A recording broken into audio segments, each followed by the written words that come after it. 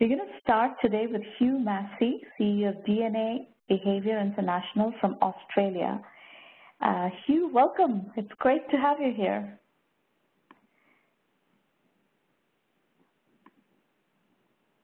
Hugh, please unmute your line so we can hear you.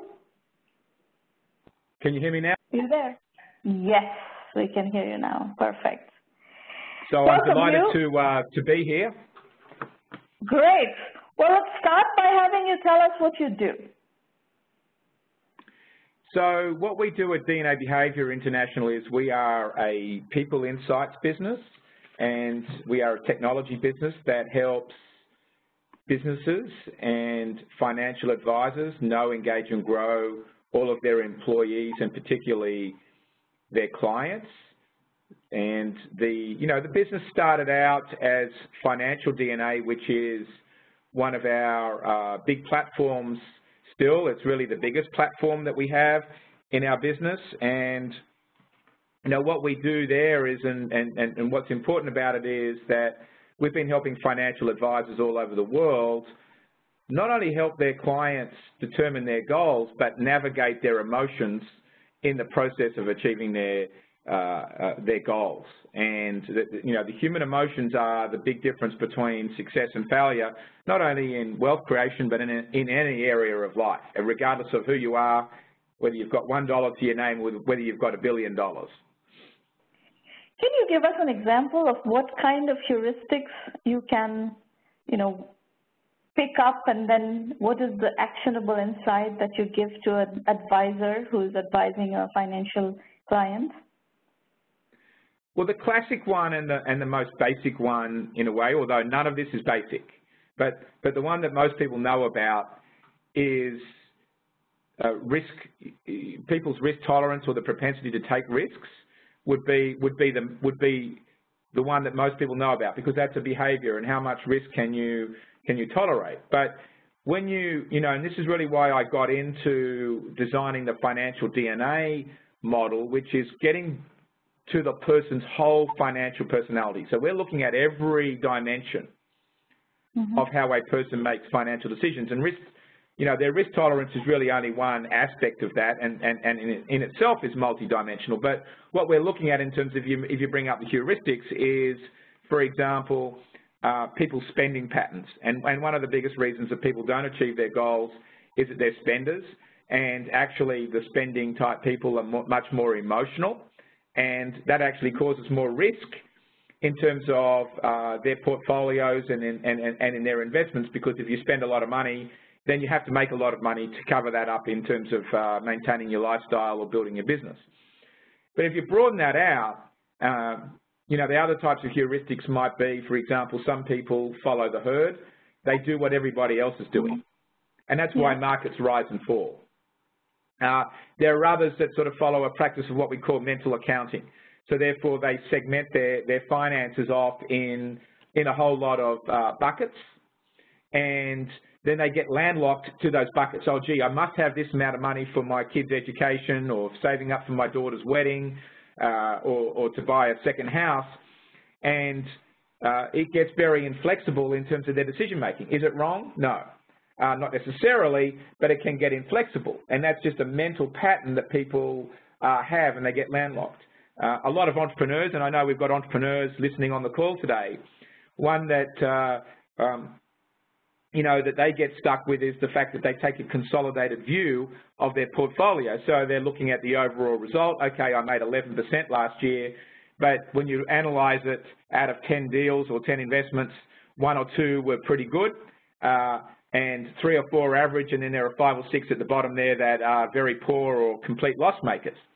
And it's easy to justify the result and say, okay, well, I made money and it's all right, but at the end of the day, why did you make, what I would be bringing up to you is, and I was doing this with a group of multimillionaires just earlier this week, why were you making those bad decisions that led you to losing 5 times?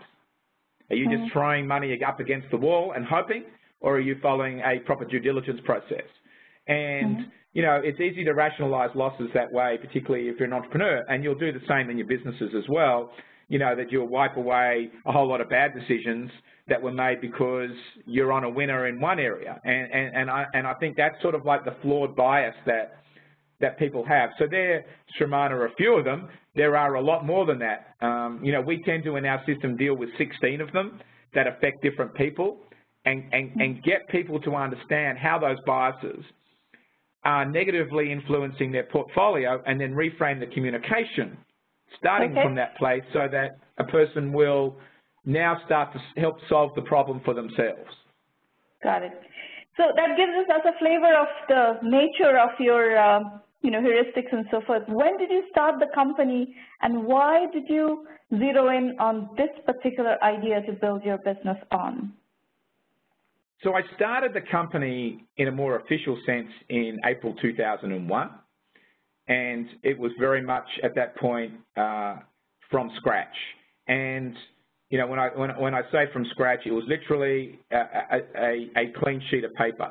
Why did I start it? Because about 18 months before that, a friend of mine asked me, Hugh, what are you truly passionate about? And I already had a business. You know, I had been a CPA, so I sort of call myself now a reformed accountant because I deal with human behavior. But I had been a CPA, and then I had started a financial services family office business in Australia. So I was already dealing with a lot of people with reasonable amounts of wealth, varying degrees from $1 million to $1 billion was what I was dealing with. But one day a friend of mine said, you know, Hugh, I don't know that you're really happy in what you're doing, and what would fulfill you? What would be your passion? And I just jumped out of my mouth. I want to help people all over the world become more financially self-empowered. That made me jump. It made me go onto an inner journey to look at what did that really mean, and being a business person, how would I commercialize that? That's just too powerful to run away. And what I realized is, you know, if I'm going to help people be financially self-empowered, it's actually teaching them about themselves, how to make better decisions. And, you know, I looked at my day journal.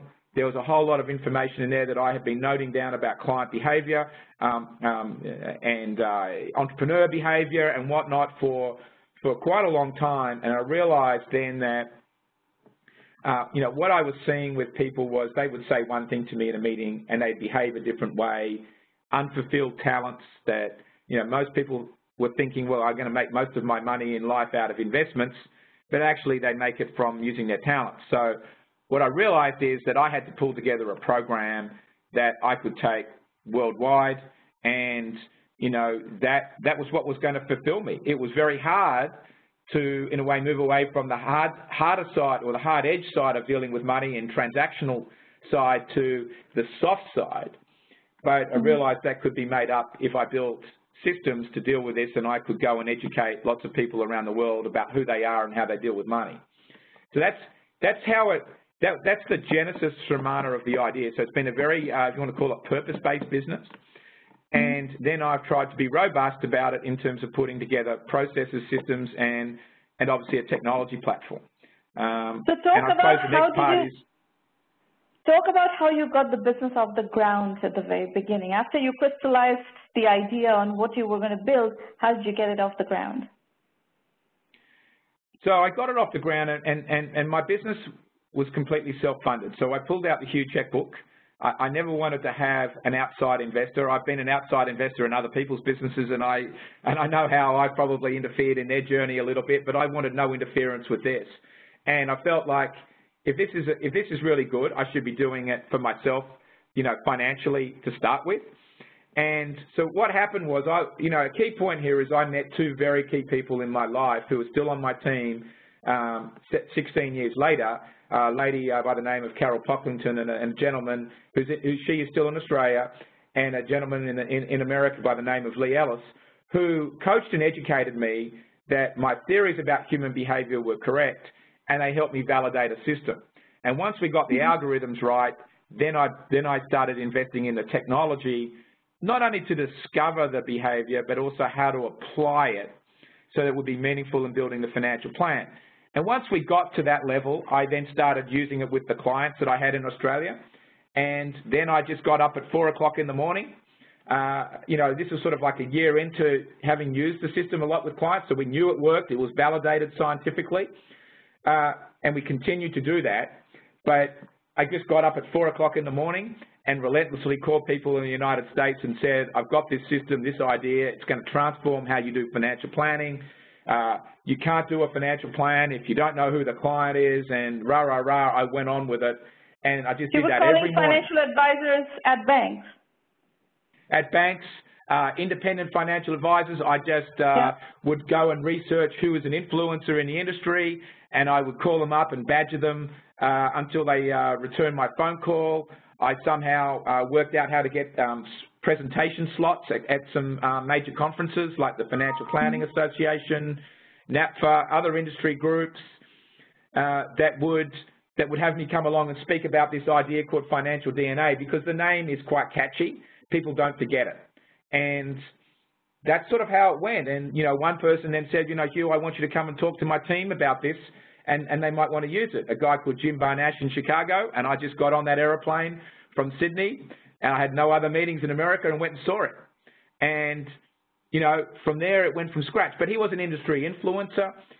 We connected well, and, you know, I just started doing that. And then it really came down to, where do I live? And that's when I decided to live in the United States, because I just couldn't get up at 4 o'clock, although I do get up early every day here, getting up at 4 in the morning, going in the cold to the office, making phone calls. You know, you have to do it, but it's a hard life, and I thought I'd be better to be in the same time zone and around these people day in, day out. So your customer base are financial advisors, big and small, and you sell them what? You sell them in a software as a service mode? What is the business model? What is the delivery model of your technology? Yeah, and today, as opposed to when we started, you know, when we started it was like a per person model, pay us a fee, buy it online, and it was like a per client click online. Today, it's a software as a service model, SaaS model. We sell an annual subscription to each advisor or to their firm, and they pay us an annual fee, or they can pay it monthly, and they can use it as much as they like. We have various packages and you know, that they can buy, because we've got a number of tools in the system. So it's really a matter of how much depth do they want to have, how much training do they want to have, and support.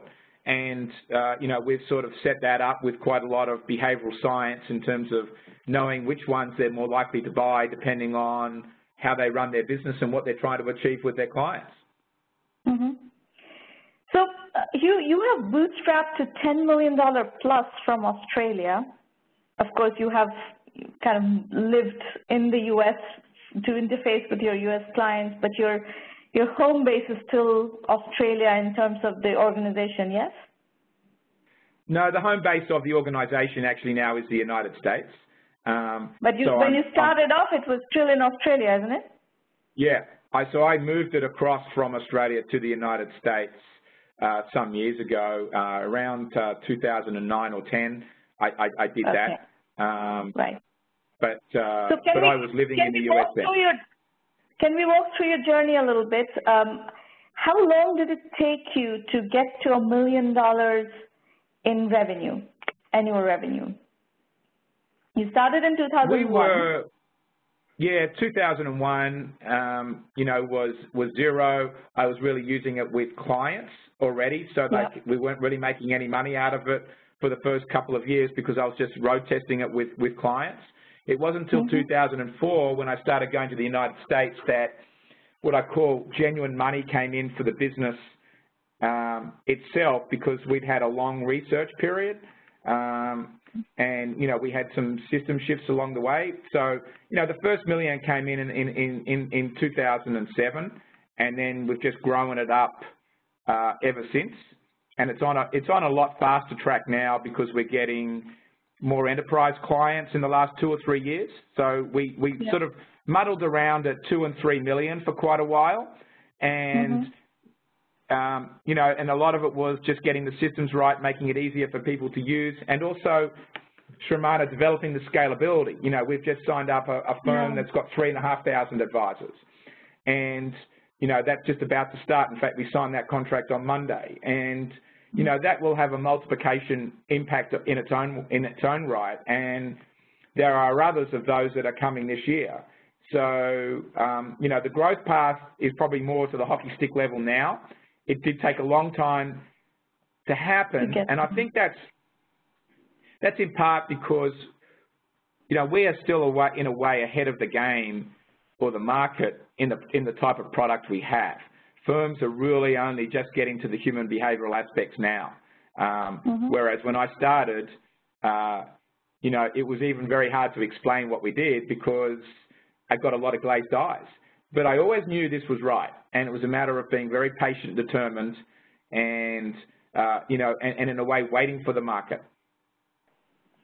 So let me get a little bit of the journey. So 2 to 3 million while you were still doing this from Australia, but selling to U.S. clients, you know, from Australia and by traveling. And then around 2009, when you moved the center of gravity of the business to the United States, what kind of revenue level were you at?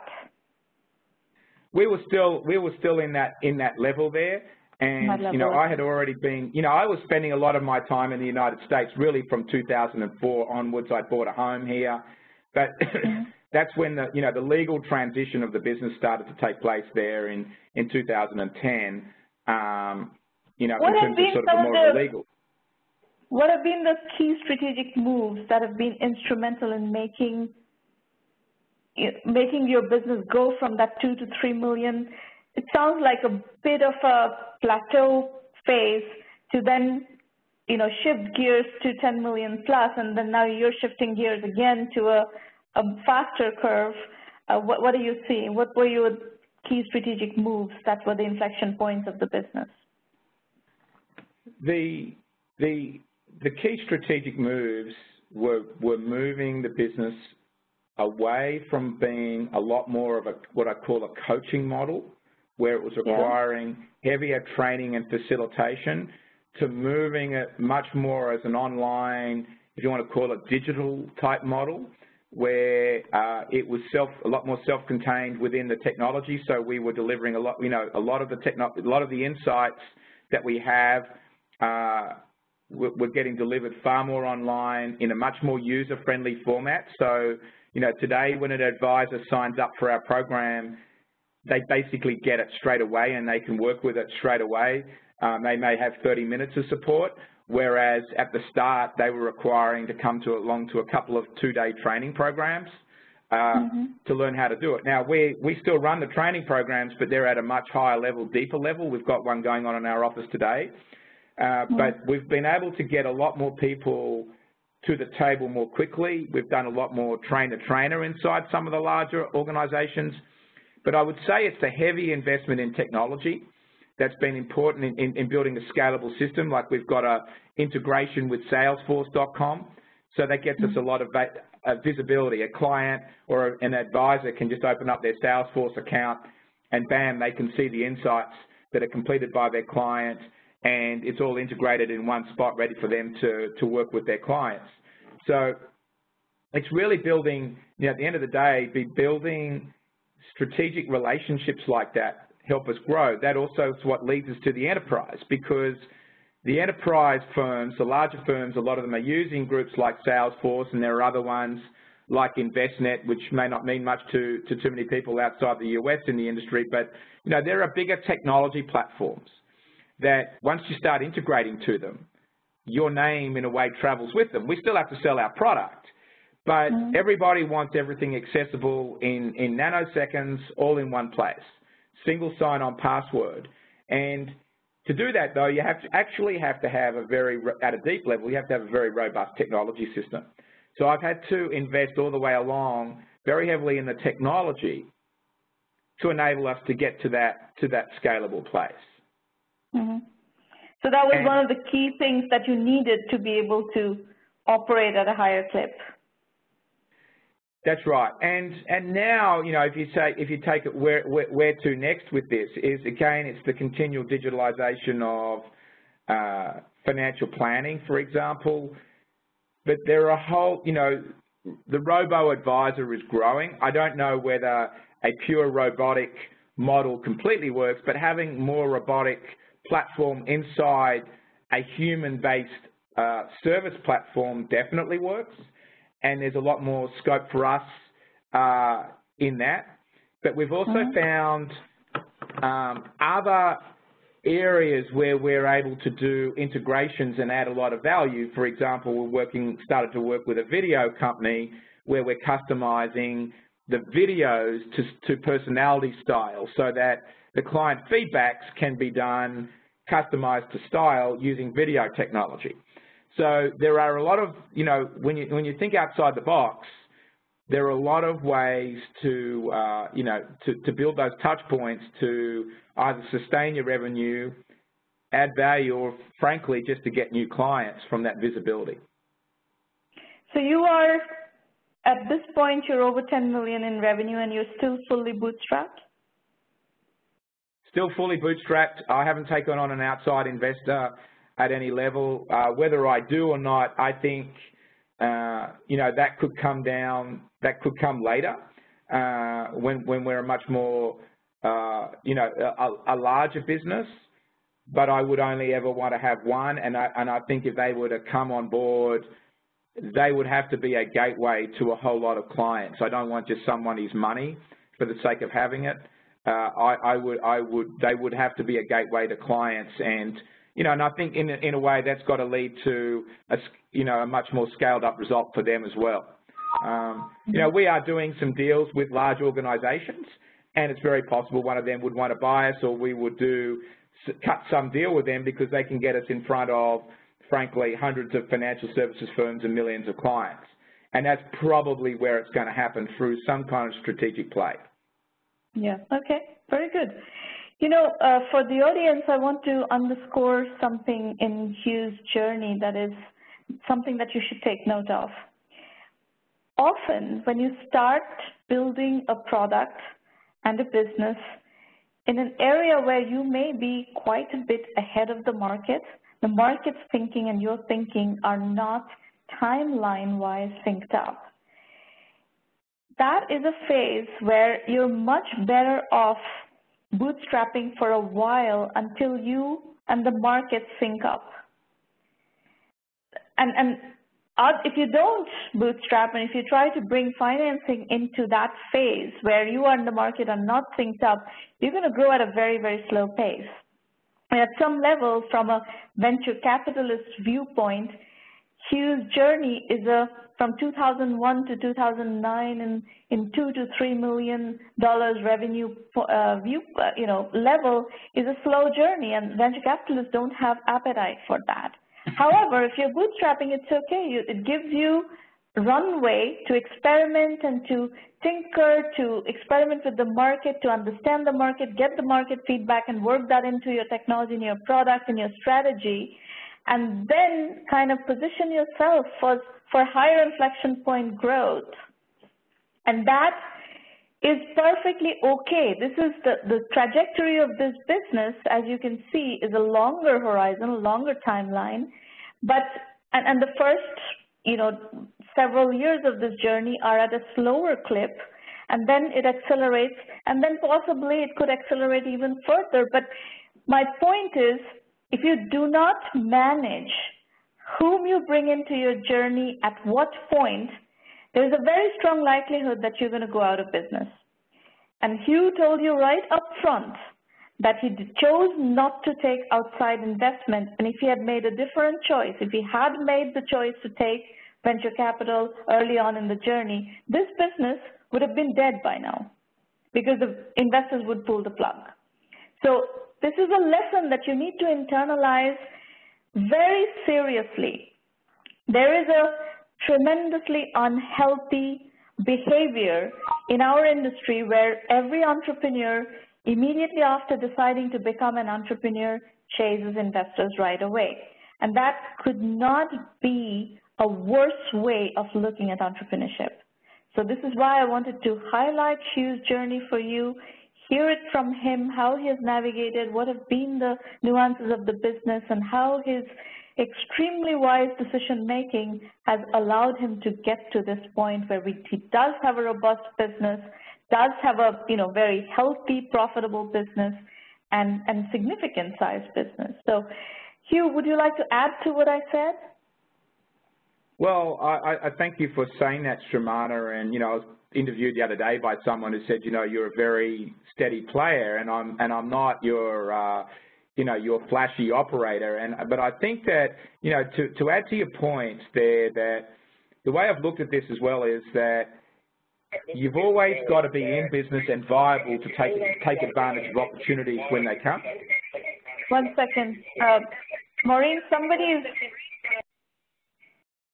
Okay, go ahead. So you always have to be in business and viable to take advantage of opportunities as they come. And there's no such thing as an overnight success, although people will look at you as that because they start hearing about the story. But I think in terms of the venture capitalist as well, that, you know, and I look at it in my own case study, I may end up having a venture capitalist or an outside financier for one specific product that we spin off out of the business using the platforms and the insights, and we rebrand it in some way.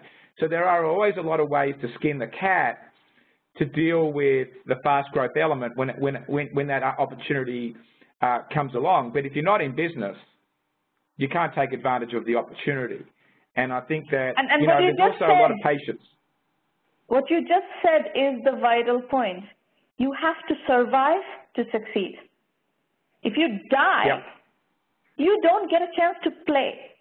And that is not the way to play this game. That's right. That's right. The only other thing I'd like to say on the call, if we're near the end of it, you know, to offer, and I know, Srimani, you're dealing with a lot of entrepreneurs. We're doing a big entrepreneurial study at the moment of the behavior of entrepreneurs and how what's the wiring of a successful entrepreneur that builds a sustainable business that does go over $1 million. And we've got a link. In fact, we have another business unit called Business DNA, and you know, if anyone wants to go on to businessdna.com and complete a Business DNA assessment, we can provide you with insights as to, you know, what your strengths and struggles for an entrepreneur are going to be, because, you know, making wise decisions is important, you know, being passionate about your product, but you've also, I think the wiring, you know, how you're wired up as a human being is important, and knowing how to manage yourself emotionally on the journey is equally as important. Yeah. All right. Very good. Hugh, thank you for coming, and I know you have to run. We're going to switch to the rest of the presentation, but it's great to be able to showcase your story.